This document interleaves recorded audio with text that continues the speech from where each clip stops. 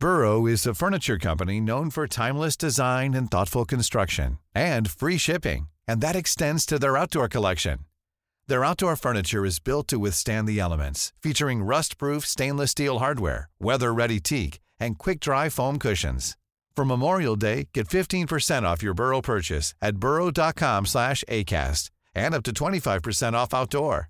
That's up to 25% off outdoor furniture at burrow.com/acast. Hey, it's Paige DeSorbo from Giggly Squad. High quality fashion without the price tag. Say hello to Quince. I'm snagging high-end essentials like cozy cashmere sweaters, sleek leather jackets, fine jewelry, and so much more. With Quince being 50 to 80% less than similar brands. And they partner with factories that prioritize safe, ethical, and responsible manufacturing. I love that. Luxury quality within reach. Go to quince.com/style to get free shipping and 365-day returns on your next order. Quince.com/style. Did you see the game on Sky? Tim Sherwood, before the game, just dropping into conversation once again for the 100th time that he was the man who gave Harry Kane his first opportunity. It's like a bloody vegan, he won't shut up about it.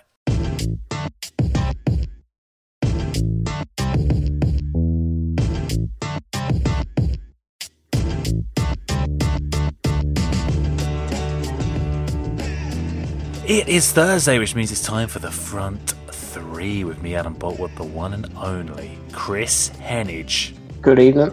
And of course, Nico Morales too. How you doing? Guys, it's good to be back after a very busy Christmas and New Year period. Hope all of our listeners had a fantastic New Year. Nico, did you have a good festive period? Yeah, had a few drinks on New Year's, Can't go wrong with that. Any kebabs? No. No kebabs this time. I went corporate. I went to McDonald's. So that's what we were gonna do. But you decided to take me to that sketchy kebab shop. You gotta move on, Nico. You gotta move on. Chris, how was your New Year? Good. Had a wonderful kebab. I love it. No better way to celebrate and ring in the New Year than a wonderful kebab. Can do no harm. Anyway, guys, let's talk about the football. A lot of football to talk about, not least of which Tottenham's 1-1 draw of West Ham at Wembley tonight.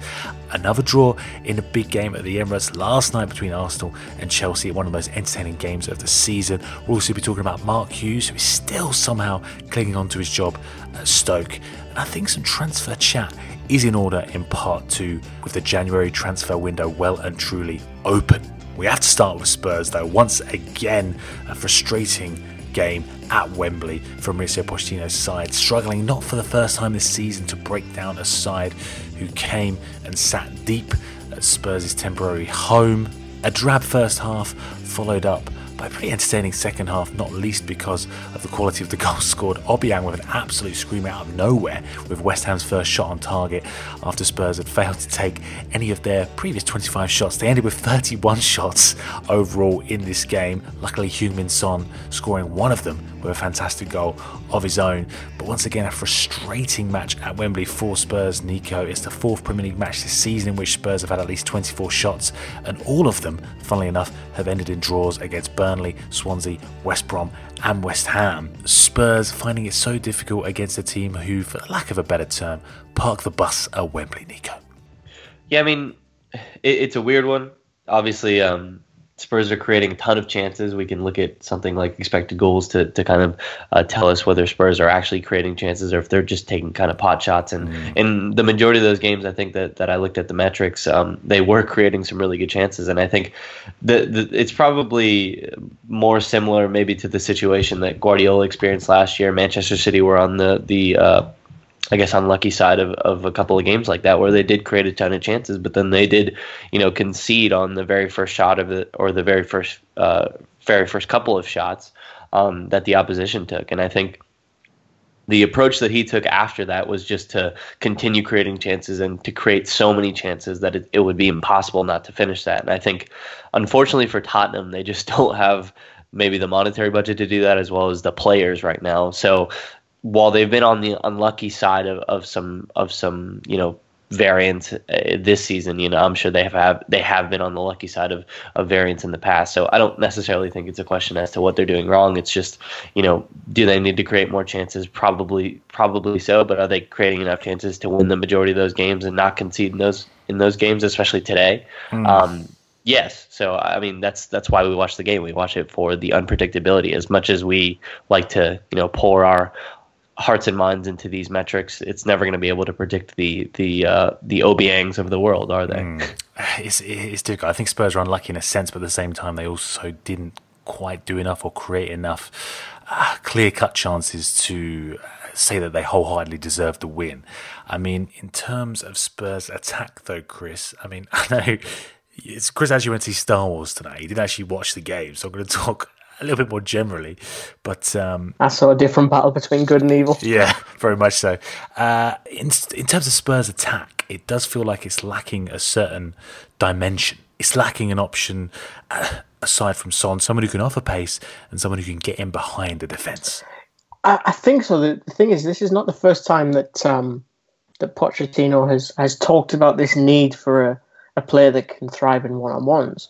I think it's why they were linked to Zaha. I think it's why they've looked at Riyad Mahrez a little bit as well. I actually wrote a piece linking them to Richarlison for that same reason.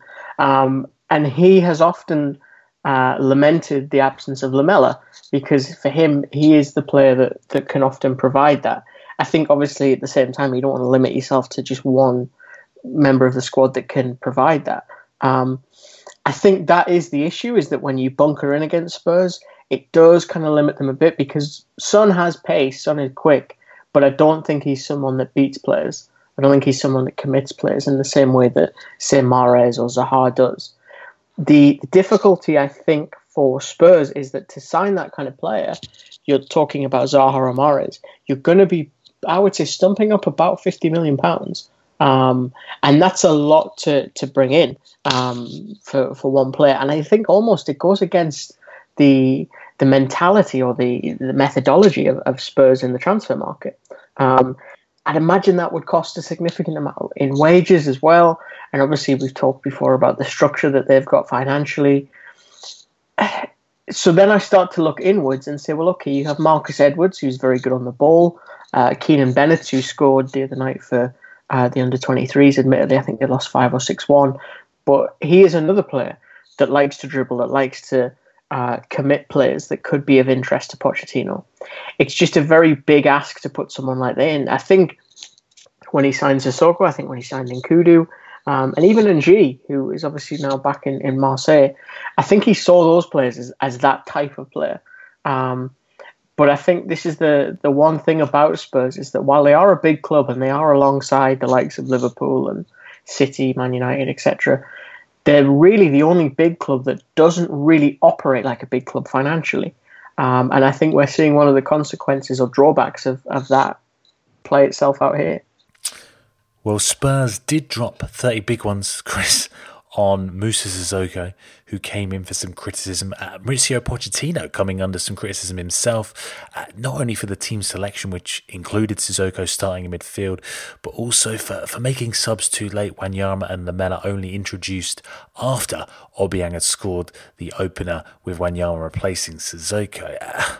On the former Newcastle player, I mean, it seems to be a complete mystery as to why Pochettino. Of course, over this busy Christmas period, there needs to be rotation, but most Spurs fans finding it mystifying as to why he continually starts games this season, especially with Wanyama recently back now. Ultimately, I think he keeps playing because he has to keep playing. That's the only reason I can think so.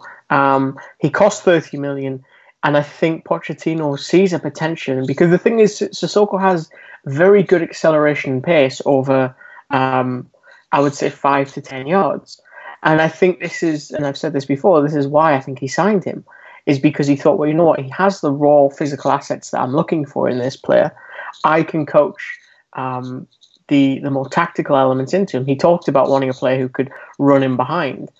The problem is, Mr. Sissoko is at an age, I would argue, where he's not going to make that development. He's not going to improve that drastically in those areas.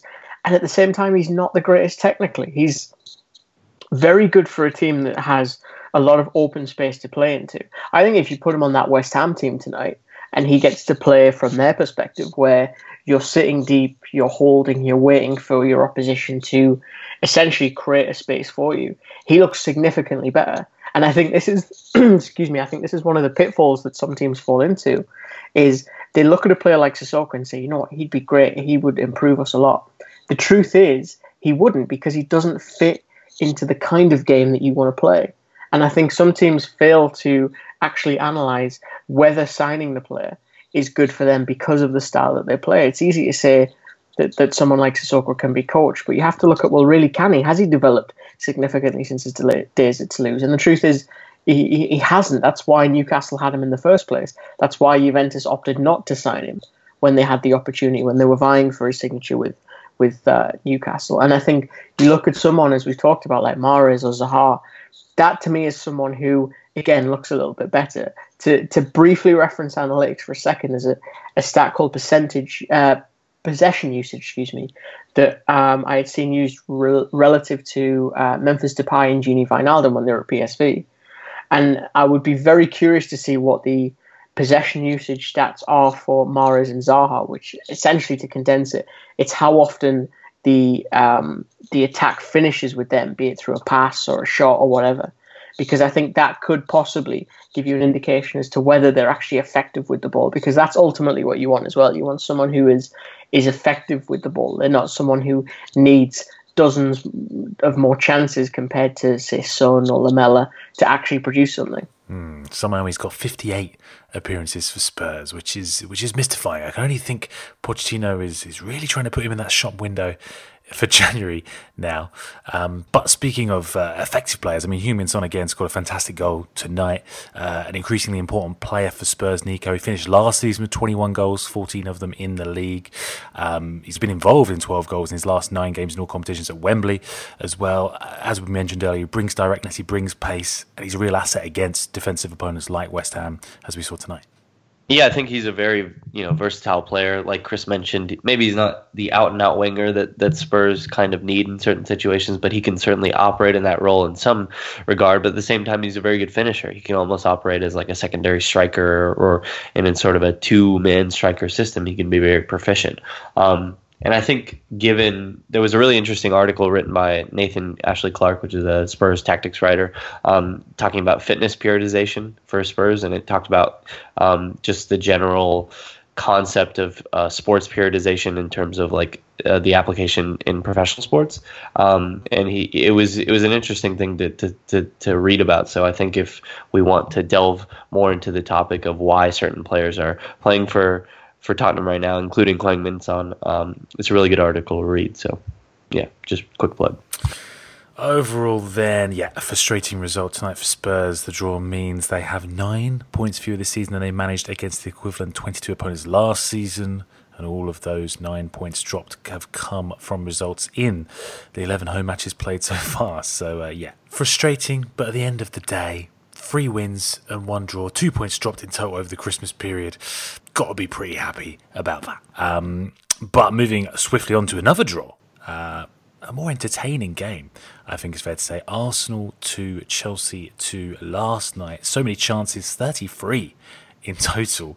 Chris, cause for concern for both managers in a defensive sense, or is this a case of the mental and physical fatigue after another busy Christmas period leading to such an open game? That's a good question. I think there was a certain element of Arsenal that needed to come out and be proactive, because I think they're almost fighting for a sense of legitimacy this season in terms of being part of the league, because they're nowhere near the title race. And I think if they were to win the FA Cup again, it becomes almost irrelevant to them, because they've done it already. There's nothing really gained there. There's no actual ground made there. And so they're almost fighting for pride already, which sounds bizarre to say in early January. But I think at the same time, a lot of those players, when they've needed to show up in these kind of games, have been left wanting. And so they're looking almost to seize their chance. For Chelsea, I think it's it's a slightly different situation because they are now coming off the back of a Premier League title win, and they're not so much fighting for legitimacy as fighting to prove that they were legitimate last season, and that there was more to them than fortune that got them the Premier League title. And I think the maintenance of success for Chelsea is a lot harder this season because of the fact that their rivals have made such significant jumps behind them. And the fact, as we know, Conte is not great at managing competitions. He very much coaches with his foot pressed firmly on the pedal. And that's something that Allegri changed when he came into Juventus, and consequently had a significant impact and got them to 2 Champions League finals not long after Conte left. I think this is one of those moments where you look at that aspect of Conte's makeup and say, yeah, maybe with a bit more, not pragmatism, because I think he has a lot of tactical pragmatism, but game management perhaps, and knowing when you can maybe just let the coursing begin for a second or two, does Chelsea a few more favours. I know he's still bemoaning the lack of depth in his squad, which to a certain extent I can appreciate, but I think honestly Chelsea have reached a stage where they have to bring in members from their youth team and this loan army that they've spent a few years rearing, like Christensen. They need more to follow on from him. But I think that's a lame excuse for the situation, if I'm very honest. I find it hard to have too much sympathy for Conte given his handling of the Diego Costa situation. Of course, the comparison between Costa and Morata not helped by the fact Costa scored on his Atletico Madrid debut upon his return to the club on the very same night. Alvaro Morata was having these struggles, but surely Conte could have handled that situation so much better. At the very least, he could have used a striker of the qualities of Costa for half a season before offloading him in January, as he seemed determined to do. Well, I think you two are spot on with that. I mean, it's difficult for both Antonio Conte and Jose Mourinho when they're complaining about player depth or maybe not having the backing from whoever when they clearly do. And with Conte, it's a specific situation where if he doesn't get along with a certain player, regardless of that player's quality, then they're not going to take part in the team. Then they're not going to have a significant role in his, in the team that he's coaching. And you can say that, okay, maybe this player doesn't have the specific attitude that is right for the team, and maybe it doesn't gel. And he's had a lot of success in the teams that everybody has sort of been on board with his mantras and his philosophy. But at the same time, if you are going into a second season with Chelsea where, the first season you were very lucky to not suffer, a major injury to any one of those players that you considered essential, and only had a squad of a certain amount of players. And part of the reason that they were so successful because of that was because they weren't participating in the Champions League. Now in your second season, you're not able to get along with enough players to have adequate rotation, and then you're blaming that on somebody else or some other factor. Like you guys are saying, it's very difficult to feel sorry for him in that situation, because he simply needs to get along better with certain players in order to have more involvement, more rotation. So can't help but feel he's making the same mistake with David Luiz as well, who potentially could be leaving in January. We'll come on to who they could potentially be adding themselves in this transfer window a little later on. But for now, we do need to talk about Alvaro Morata, Chris. I've never seen a striker at a club the size of Chelsea spurn so many glorious chances in one match. In fact, who scored a claiming that his 3 clear-cut chances was the most missed by any player in the Premier League this season. What's going on? Is he short of confidence? Is he fatigued, as Antonio Conte has suggested? Or, to take the harsh view, is he simply not good enough at this level? It's only 2 league goals since September for Morata now. Yeah, the difficulty Morata has, it's very similar, I find, to someone who's tagged as a super sub, because if you come off the bench and perform, you almost reaffirm your situation, whereas if you don't perform, you slip down the order. In the case of Morata, he was billed as someone that maybe didn't have the mentality for this. There was questions about that at Juventus. I think it was Gigi Buffon who had a very frank talk with him. And so now every chance he misses, you could argue a little bit like Higuain as well, every big chance he misses is a reaffirmment of that perception, whether it's true or not. He could go out at the weekend or whenever, the next place in Man United or someone, and score a big goal. But there will still be a question every time he misses a chance against a big team. I think we have to remember with him that while he has played for some some very big clubs and he has achieved a good amount already in his career. He is still 25. And I think there's an element of instant gratification with us these days in football. Realistically, I think a player hits their peak around 27, 28. So there's a little bit of time for him to go through that.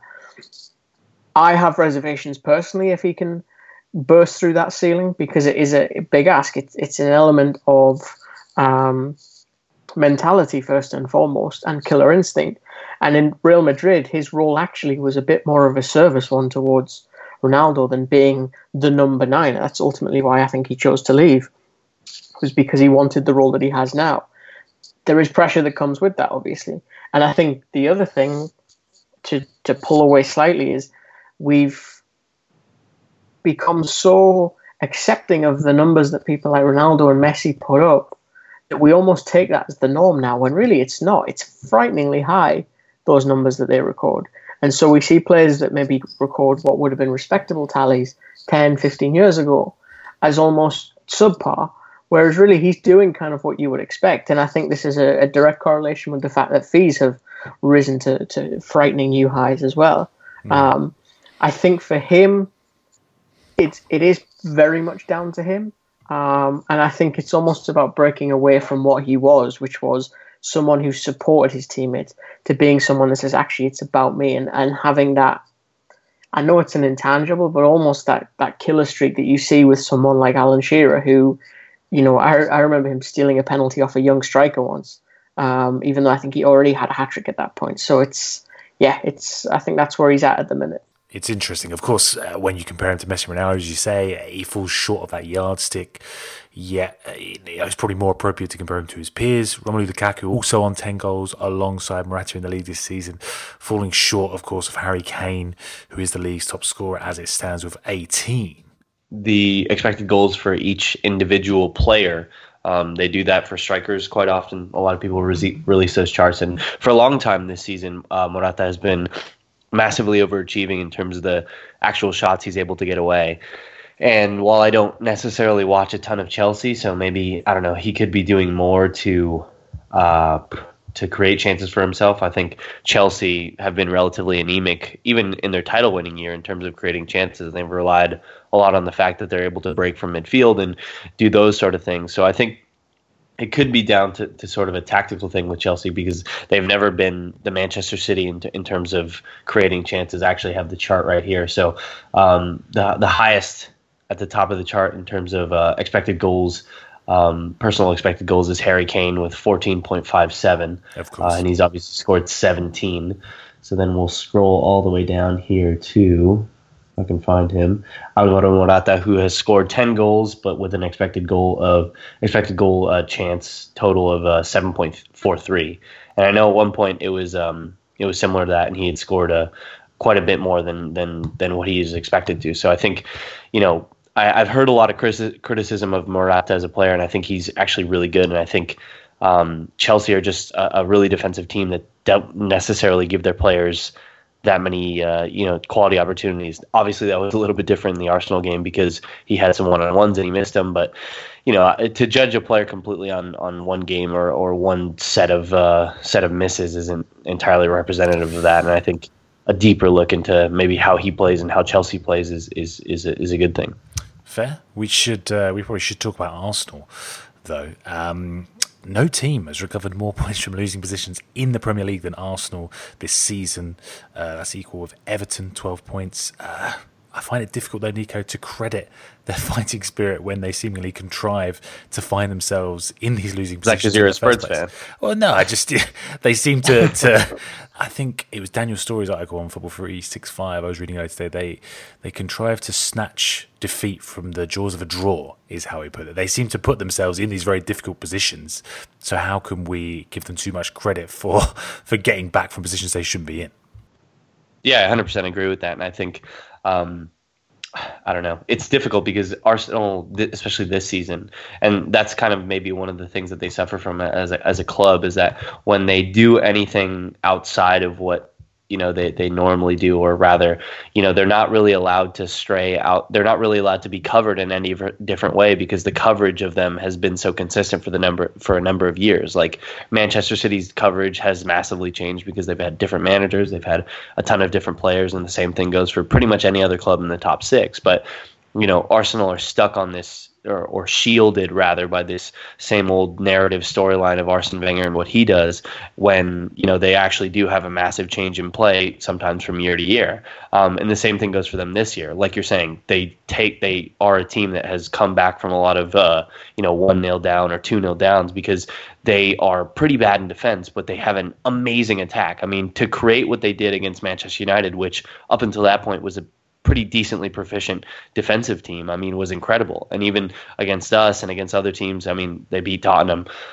They've created a lot of chances because their attack is so good, and that's kind of how they structure their play. The difficulty with that is that it's so lopsided that it does leave their defenders on an island, similar to how Jurgen Klopp's system does to some extent. Their defenders are forced to make plays. And unfortunately, as you mentioned, I think pre-record, they've had a lot of defensive changes. It's not necessarily the same guys in there week in and week out. And so when you have the combination of maybe not necessarily the best defenders in the world in conjunction with the fact that the system kind of puts those defenders on an island, and you're going to concede a lot of goals, but at the same time, they're scoring a ton of goals because that triumvirate of Mesut Ozil, Alexis Sanchez, and Lacazette is amazing in and of itself. But then you have other players adding to that, like Bellerin and their new youth player who has impressed me in every single game that I've seen him in. I'm just forgetting his name right now. So Arsenal is actually a really interesting team to watch. It's just that we're constantly mired down by this will Arsene Wenger leave or not, the thing that we kind of don't pay attention to their play. I just obviously scored a lot of goals. You said that. I think they had 14 shots last night against Chelsea, which is an incredibly high amount, even though they are a home team. But as we're talking about, they ship a lot of goals as well. Arsene Wenger has been rotating his defence constantly this season. Kristen, I think it was the 10th different defensive combination in 22 Premier League games this season. Holding Mustafi and Chambers in defence, maybe not Alvaro Morata as we've discussed, but an attacker of the quality of Eden Hazard is certainly going to fancy himself against that back three. Wenger's rotation, as I mentioned there, perhaps doesn't help, but does this system even suit Arsenal given the personnel Wenger has at his disposal? The thing is with Wenger, he's long been accused, and in fairness, I've been one of the people that have said it myself, that he went from an innovator to someone who was bordering on tactically stubborn because he would only really play 4-2-3-1. Occasionally he would pull Ozil back and deem it a 4-3-3, but it was only that in name, realistically. I think the back three is an attempt by him to show some versatility, and for that reason I'm almost loath to criticise him for that, because I think it can be difficult when you're as long standing in the game as he is to change and adapt, especially if it doesn't feel genuine. At the time, the back three, when he started to implement it, had a real resurgence in the Premier League. It's not the first time someone's used it. I remember Glenn Hoddle with Swindon doing it years and years ago. And even with England, I think he did it a few times as well, actually using a back three and wing backs. I think it felt like the right thing to do, but I question if it was the best use of players. They aren't blessed with a real wealth of quality centre-backs, Arsenal. They've got some very good wing-backs. I still have major issues with Bellerin, even though I know he scored the equaliser. I don't like him when he's defending. I think Monreal is very good by the same consequence. The problem with that is you have Søren Kolasinac in there as well, and you can't play two left wing-backs. I mean, you can, but it's not advised. So I think, it's clearly not the best fit. And I'm surprised that in the summer he didn't try and sign more players so that they could facilitate that back three. If anything, he seemed to get rid of the players that could have, the likes of Gabriel, people like that, who he deemed not good enough. I think he needs to not pick a single identity to tie himself to, but I think in general that squad needs to have a build-up or make-up so that it can present more versatility on the field from a tactical standpoint. Because to me, at this precise moment, it is very limited in the ways that it can play, both in terms of short and long, etc., but also formation. Finally, on this game, we should probably pay lip service to what I thought was a surprising debate that seemed to erupt after the game about whether it was a penalty against Eden Hazard. Bellerin caught the Belgian's foot. I mean, I thought it was obviously a penalty. Am I wrong in saying that, Nico? Did not see the incident. Chris? Yeah, it was a penalty. 100%. Yeah, I thought so, yeah. If you agree with me, that's enough for me. Let's move on to talk about what else we got this week. Stoke. Stoke losing 1-0 against Newcastle. Chris putting Mark Hughes' position into even further jeopardy. Stoke have now conceded the most goals in Europe's top 5 leagues. They've got the joint third worst goal difference in Europe's top 5 leagues. Not exactly going particularly well. Coming in for a lot of criticism, Mark Hughes, for resting players against Chelsea. Apparently in some master plan to beat Newcastle. It didn't exactly work out. And the question now seems to be when as to if he'll be sacked. Yeah, he took a little bit of offence, it seemed, to people questioning him afterwards and pointing to the fact that Rafa Benitez, for example, had made changes. The problem was, or the key difference, I think, between Stoke's game before and Newcastle's game before, was that Benitez didn't say at any point, I think we'll win this game. That was the thing I think that shot Hughes in the foot, was that he said, I made these changes with a view to winning this Newcastle game, which I think we will do. And that set a pressure up against him. And I think, look, the other problem is when you actually watch that game and Elliot, who was there in the posh seats, even though he is a humble young man from Stoke. Elliot Hackney from Bear Pit TV, just in case you good friend of ours. He made the point that the performance was so lacking, and I completely agree. From Stoke's end, it had no fire to it at all. They moved the ball really slowly.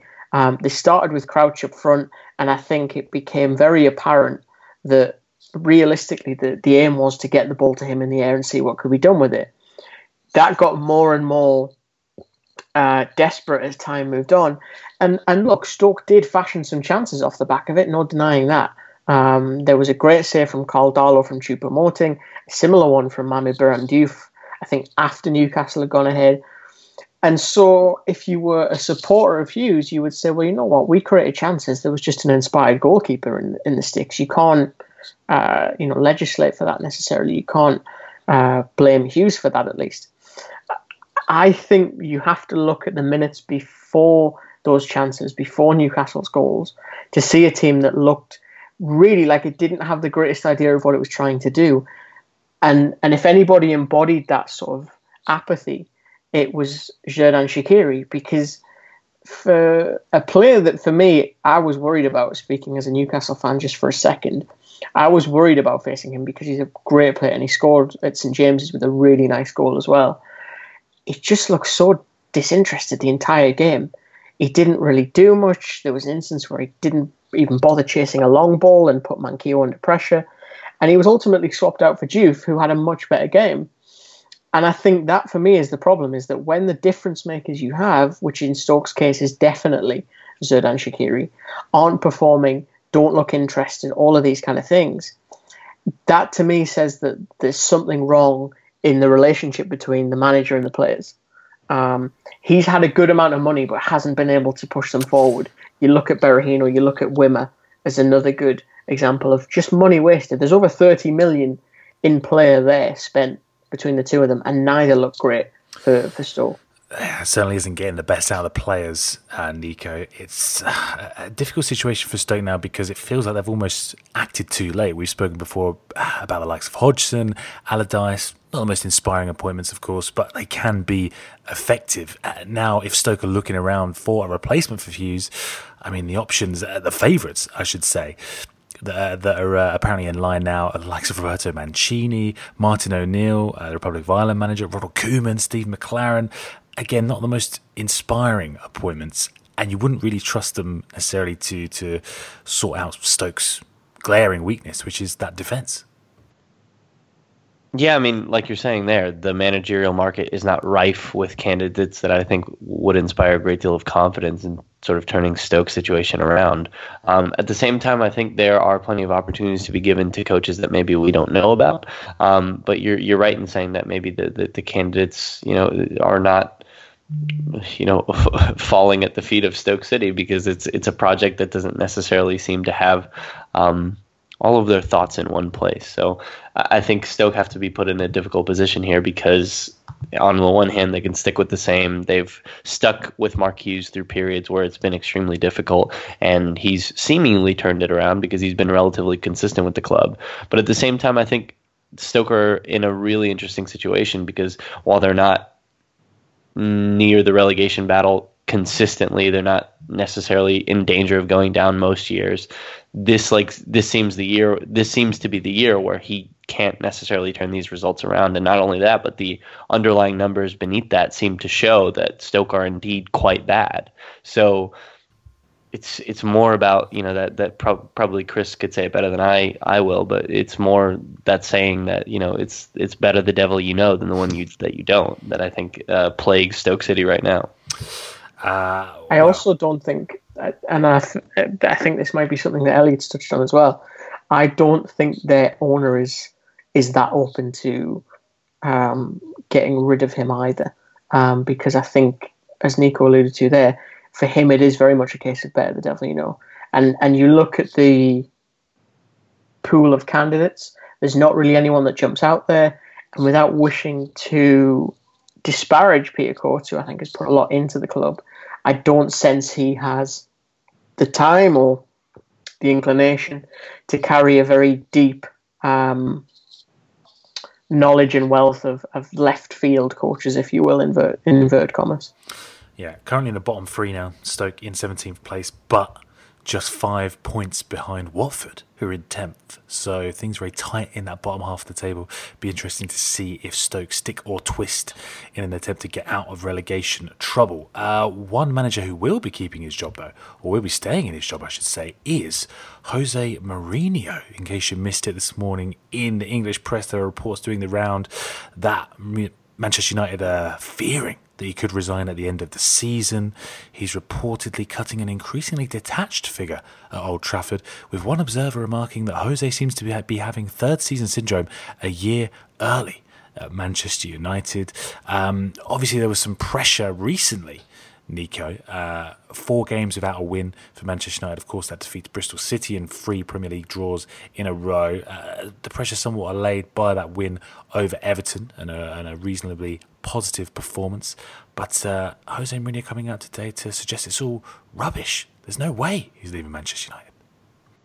Yeah, apparently so. I mean, the tabloids are making the rounds and suggesting that he's unhappy at Manchester United, and I don't think he's necessarily done much to come out. I mean, besides coming out and saying that wasn't true, I think his actions in the past couple of weeks have certainly fueled that fire, and that's the difficulty with it, is that when you sit in the media and complain about your players, you complain about the backing that you supposedly don't have, you complain about the refereeing decisions, you complain about, let's see what else he complained about, you just complain about everything, then I think, given the fact that maybe some of these institutions aren't the most moral when it comes to talking about, transfer news or transfer speculation or things that managers say, I don't necessarily blame them when you're just sitting there bitching for I don't know how many weeks about I don't know what. When you are the manager of Manchester United, you spend X amount of money on brilliant players, and you still just come up with excuses as to why nothing is ever your fault at Jose Mourinho. So that is the issue, doesn't it? Everyone else is to blame, fair, Chris. I don't necessarily see it through that lens. I think, for me, what this is arguably Mourinho's greatest test, because when he arrived in the Premier League, he was this young upstart, and it was Sir Alex Ferguson that he had to go against. It was this institution of English football, or rapidly becoming this institution of English football at least, who had won so many things, had almost battered down pretty much most of his rivals. Wenger had obviously had a brief success, but again, it was Ferguson that took the title. And he came in and he won it with Chelsea back-to-back. And now he's sitting in a position where he is almost that Ferguson-like figure, not with one club, but with Real Madrid, with Inter Milan. It's the instantaneous nature of Jose Mourinho that he comes and he wins. That's what he does. He doesn't stay long. I think Jonathan Wilson said it once. He's like Cleopatra. He very much kind of pulls the root out with the plant when he leaves, but he does so having left you trophies. I think the problem is that now he has to try and reinvent when that's not really been what he's been about. In terms of his methodology as a football coach tactically has been very simple. It's been about stifling the opposition. It's been about killing them. You look into his victory over Pep, that was about stifling Barcelona. It wasn't about outplaying them or outdoing them. He is very Machiavellian in that sense. And there comes a point where he has reached now that for almost everybody watching, Guardiola is building this beautiful thing that almost has an answer for every question that Mourinho usually poses. So he has to go away and try and reinvent, having never really had to do that before in his entire career. And I think this is the problem, is that his approach and his desires are often at ends with each other and at odds with each other, because for a long time he's talked about wanting to have this long legacy with one club and be somewhere for a while. But that doesn't fit with how he's attained success. He's attained success by very short-term measures. And so for him to last the course of the club, not only would he have to adapt those measures, I think he'd have to do probably what Ferguson does, what Ferguson did, which was to change his coaching staff a lot. Do you really think he has to reinvent? Do you really think he has to reinvent, though? Because I think I agree with a lot of what you're saying, but I think this is Jose Mourinho's reaction to coming up against what I think we'll see in a couple of years is a historically great Manchester City team. And I think regardless of all the chat about how Pep Guardiola has an open checkbook and he, had access to resources that Mourinho didn't, which I think is complete BS. I definitely see what you're saying in terms of Jose Mourinho needs to go back to the drawing board to some extent, but he has achieved, league success in a major way before. He's achieved historic point totals and historic, goal totals with Real Madrid and I think Chelsea before. So, I think this is personally just his reaction to him finally getting the job that he, as a personal human being, always strived for. And then when he got there, his greatest rival at the very top of his game, besting him in each and every way. I don't understand the point you're trying to make, though. Well, I'm saying, do you think that what I'm saying is true, that it's simply him being bested and this is his reaction, or do you think it's a genuine belief of his that he hasn't had access to the same resources and that he genuinely believes the stuff that he's saying, or is it a deflection tactic? Is it him saying different things just to get it off his back in some sense? I think realistically it's probably a blending of the two, because I think yes, it's very easy to clutch to the fact that he's only had 300 million and Guardiola's had 360 or 70. People like Duncan Castles will throw that into the ring as being this huge influential moment, but realistically that 60 or 70 million buys you one super high quality player. I don't think that is the difference. The problem I think Mourinho has at his core is that he knows deep down that he has to change things up, and that's why I think he has to almost take that approach that Ferguson did, which was to swap out. So you had Carlos Queiroz at one point, you had René Mullenstein, people that had different ideas that could push forward and adapt the ideas that you had and almost test your ideas sometimes and not be afraid to test your ideas. Because I've spoken to people in the past who've worked with Sir Alex Ferguson and said the greatest thing he ever taught was delegation and knowing when and what to delegate. And the problem that Mourinho has is that because he's been so entrenched in what he's done, now that someone has an answer for it in Guardiola, because he's had that similar time period or length of time to devise ideas, you can almost take the element of financial backing away from it. Because I think if Guardiola did have this Man United squad, I think they would win the league, because it's about the quality that he brings. And so that's where I think there is a small part of Mourinho that throws this in there because it does deflect a little bit from what he's trying to do.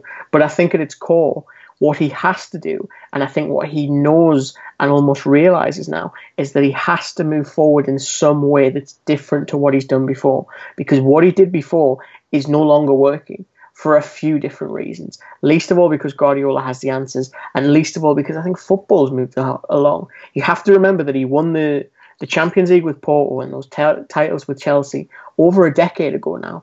And that is a long time in football. And I think we forget that sometimes because it moves at such a quick pace. We forget how elongated time is when it comes to football and achievement. Perfectly said, Chris. Very well. Millions of people have lost weight with personalized plans from Noom. Like Evan, who can't stand salads and still lost 50 pounds. Salads generally for most people are the easy button, right? For me, that wasn't an option. I never really was a salad guy. That's just not who I am. But Noom worked for me. Get your personalized plan today at Noom.com.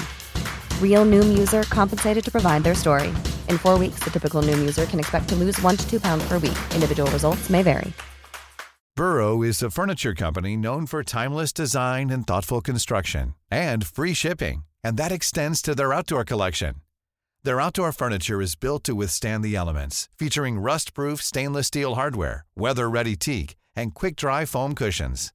For Memorial Day, get 15% off your Burrow purchase at burrow.com/acast, and up to 25% off outdoor. That's up to 25% off outdoor furniture at burrow.com/acast.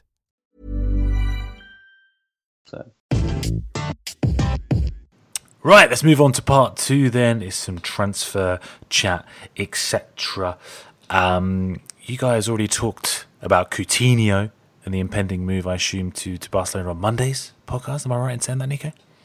Yeah, a little bit. Lawrence and I went back and forth about that. The latest is 150 million euros. It's going to happen, according to the Times, so we'll see if that pans out. I want to talk a little bit about Virgil van Dijk, though. I don't know if you guys chatted about that at length. I just want to get your thoughts on the fee. 175 million pounds, the most expensive defender in history. I think I saw some of your tweets, Nico, saying, let's not talk about this. It's not important. Is that what I said? Are you quoting me verbatim? I may be paraphrasing slightly. No, yeah, I think I mentioned it on Monday's podcast as well. And just maybe this piggybacks off the last point Chris was making about the difference between Guardiola and Mourinho in terms of spending and what they have spent. Is that, given the fact that player transfers are not usually very rarely decided, especially at the top level, decided by the player's skill set alone.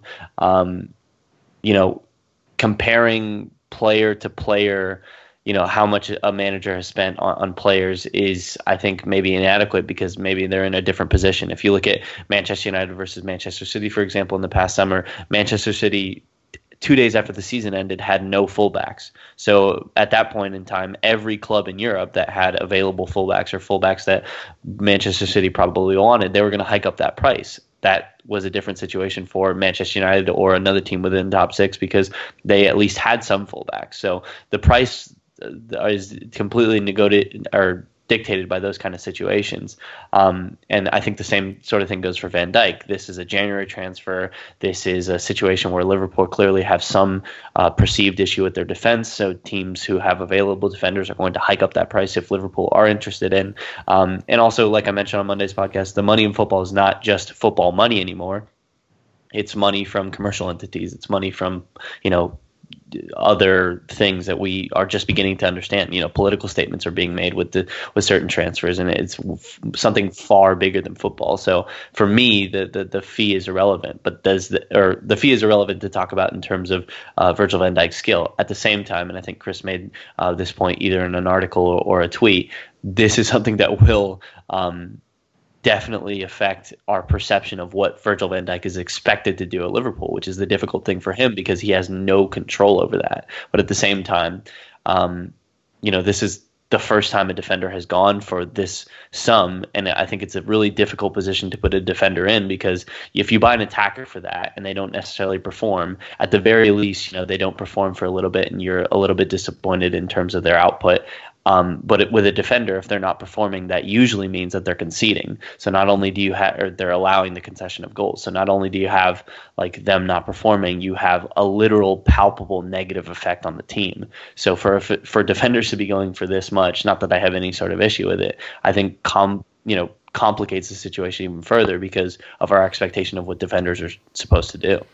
I mean, I have an issue with the fee in terms of Liverpool's apparent hypocrisy with taking issue with the way Barcelona are going about the Coutinho transfer, unsettling their own player when, you know, their own conduct wasn't exactly exemplary in the summer themselves, trying to get Van Dijk from Southampton, which caused that club to make a complaint.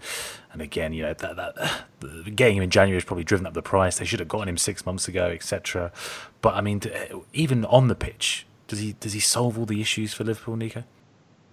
Yeah, I wrote something on this earlier in the year, specifically mentioning Van Dijk after Liverpool had seemingly not, or they didn't get him at the time, but obviously they prolonged that to January. I would say Liverpool, or rather Virgil van Dijk, will be more of an offensive weapon to Liverpool than he will be a defensive one, because as I've talked about before on this podcast, Liverpool's main avenue of creating transition, which is how they create offense, is by presenting space to an opposition, which they can supposedly take advantage of, and then compressing that space really quickly. And Virgil van Dijk is one of the best defenders in the air. And I think in those situations where a team will, play a long ball so that they can expose Liverpool, but then Liverpool compress that space, I think he'll be especially helpful in those situations. He'll be especially helpful when it comes to pressing a team and doing those sort of things. But will it fix all of the issues that Liverpool have defensively? Certainly not, because as we talked about before, Liverpool put their defenders on an island, and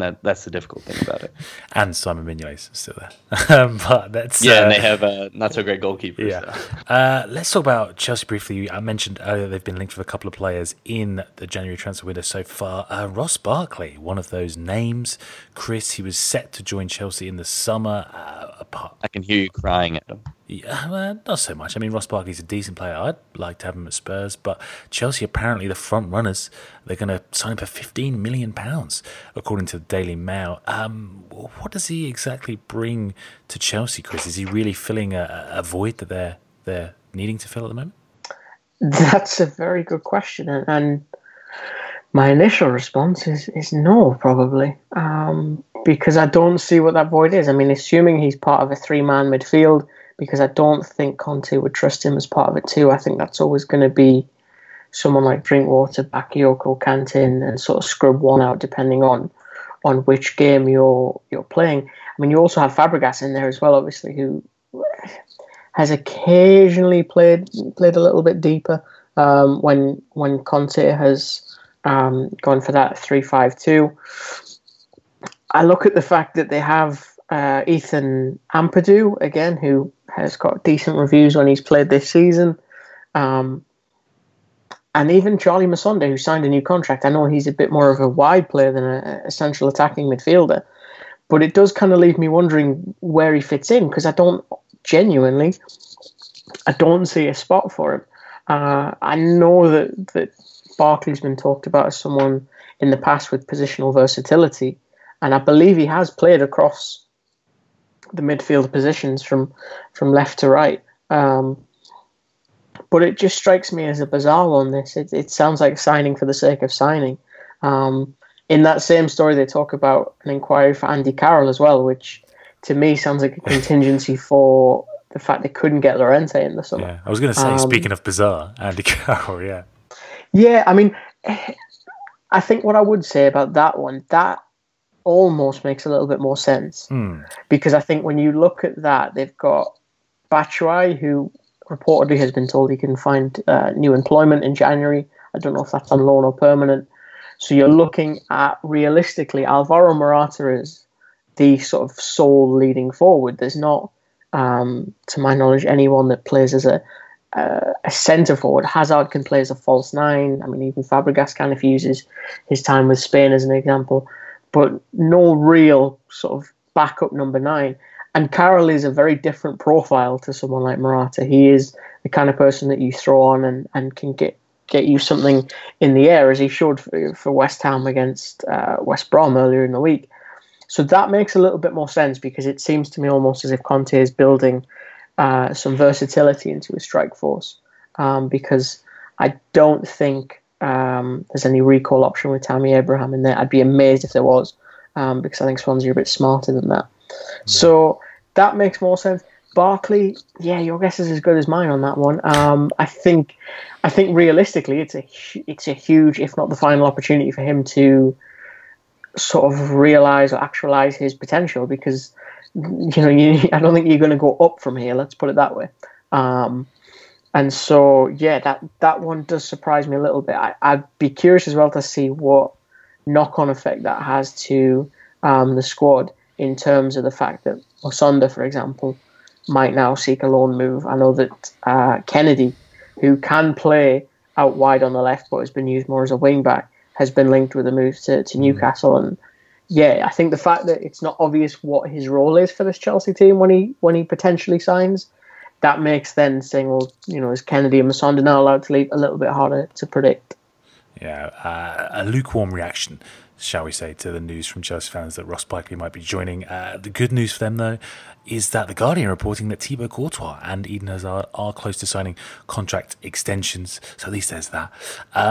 Arsenal have made a signing, guys. They've signed the Greek defender, let's try not to butcher this, Konstantinos Mavropanos.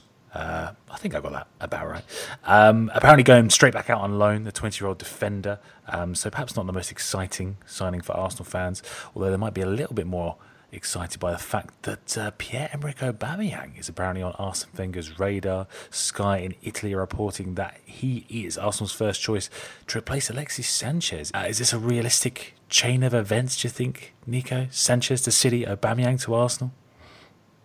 As far as Aubameyang to Arsenal, I don't know about that, because I think he's had his sights set on Real Madrid for quite a while. He has some sort of story about his grandfather wanting him to play in Spain, so I think if he does go anywhere, it will be either Barcelona or Real Madrid. As far as Alexis to City goes, I think that's a definite possibility at this point, given everything that's been said about it, and given the fact that Gabriel Jesus has suffered an MCL injury, unfortunately, so it's going to keep him out for a little bit, even though I think he is being a little bit more positive about it on his personal social medias. But yeah, I mean, as far as Aubameyang going to Arsenal, I don't see it as a particularly inviting destination when Real Madrid could be on the table. So finally on Arsenal, this is an interesting one. Theo Walcott could apparently be on the verge of a return to Southampton. Chris, not really a first-team player this season for Arsenal. He hasn't started a game for the club since April. But could it be time for him to return to the South Coast? Yeah, why not? I don't think he progresses any further with Arsenal. I think at the same time, he's been linked to a few different teams. I think West Ham is another one. He fits into this weird sort of middle line where he's not a striker, but he's not a winger either in the conventional sense. I don't see him tracking back, for example. Nothing, yeah. Yeah. So I think a club like Southampton could be good for him, because I think they play that type of position where, say him and Boufal sit off Charlie Austin and almost float around him. I know Austin's injured, but I'm just picking a striker for argument's sake. It could be Gabbiadini. So yeah, I think that positionally seems to work better for him. It's a nice chance to return home as well, because I think honestly with Arsenal he's just floating into nothingness. I don't think he gets any better. I don't think he improves. I also don't think he has the confidence of the supporter base or even Arsene Wenger at this point. As cruel and callous as it might sound, we've reached that stage where we have to say that Theo Walcott has failed potential. That's ultimately what he is. He's not what he looked like when he burst through as a 16-year-old at Southampton. And I think there is an interesting discussion to be had at some point about the fact that really only Gareth Bale has come out of that club and achieved potential that was set out for them, or in his case, massively exceeded it. And what that says about either, the players themselves, the clubs they joined, etc. But I think knowing when to cut your losses in the case of Walcott is it's a good thing to do for him right now. If you want to succeed, go to Spurs, not Arsenal.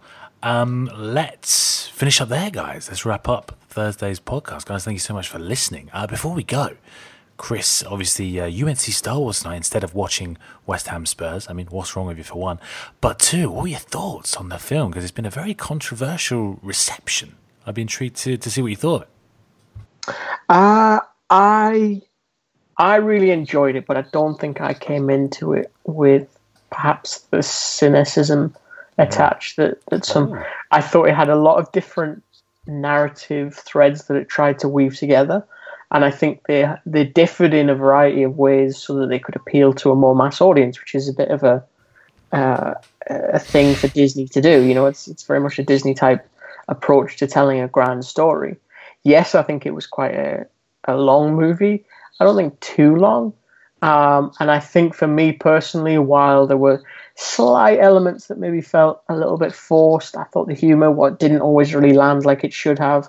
Ultimately, I think it delivered the core message, the very the nut, if you will, of Star Wars and its message and its ideology and its key moral in a very sincere way, ultimately, and in a way that felt true to what had come before it, which I think ultimately is all you can ask for with this. Oh, what a wonderfully eloquent little mini review there. You don't need movie podcasts, guys. Just come to the front free. We do it all. Movie chat, football chat. Nico, what did you think? I'm an extremely cynical person when it comes to Star Wars movies and really most things. Oh, yeah. So I did enjoy it to some extent. At the same time, I think the series, especially the newer movies, massively suffer from the fact that they are Star Wars movies, so they have to carry this sense of, you know, history and nostalgia to please the older fans, but also garner a new crowd. I think the most interesting dynamic, and we were kind of talked about this before, is the one between Kylo Ren and Rey.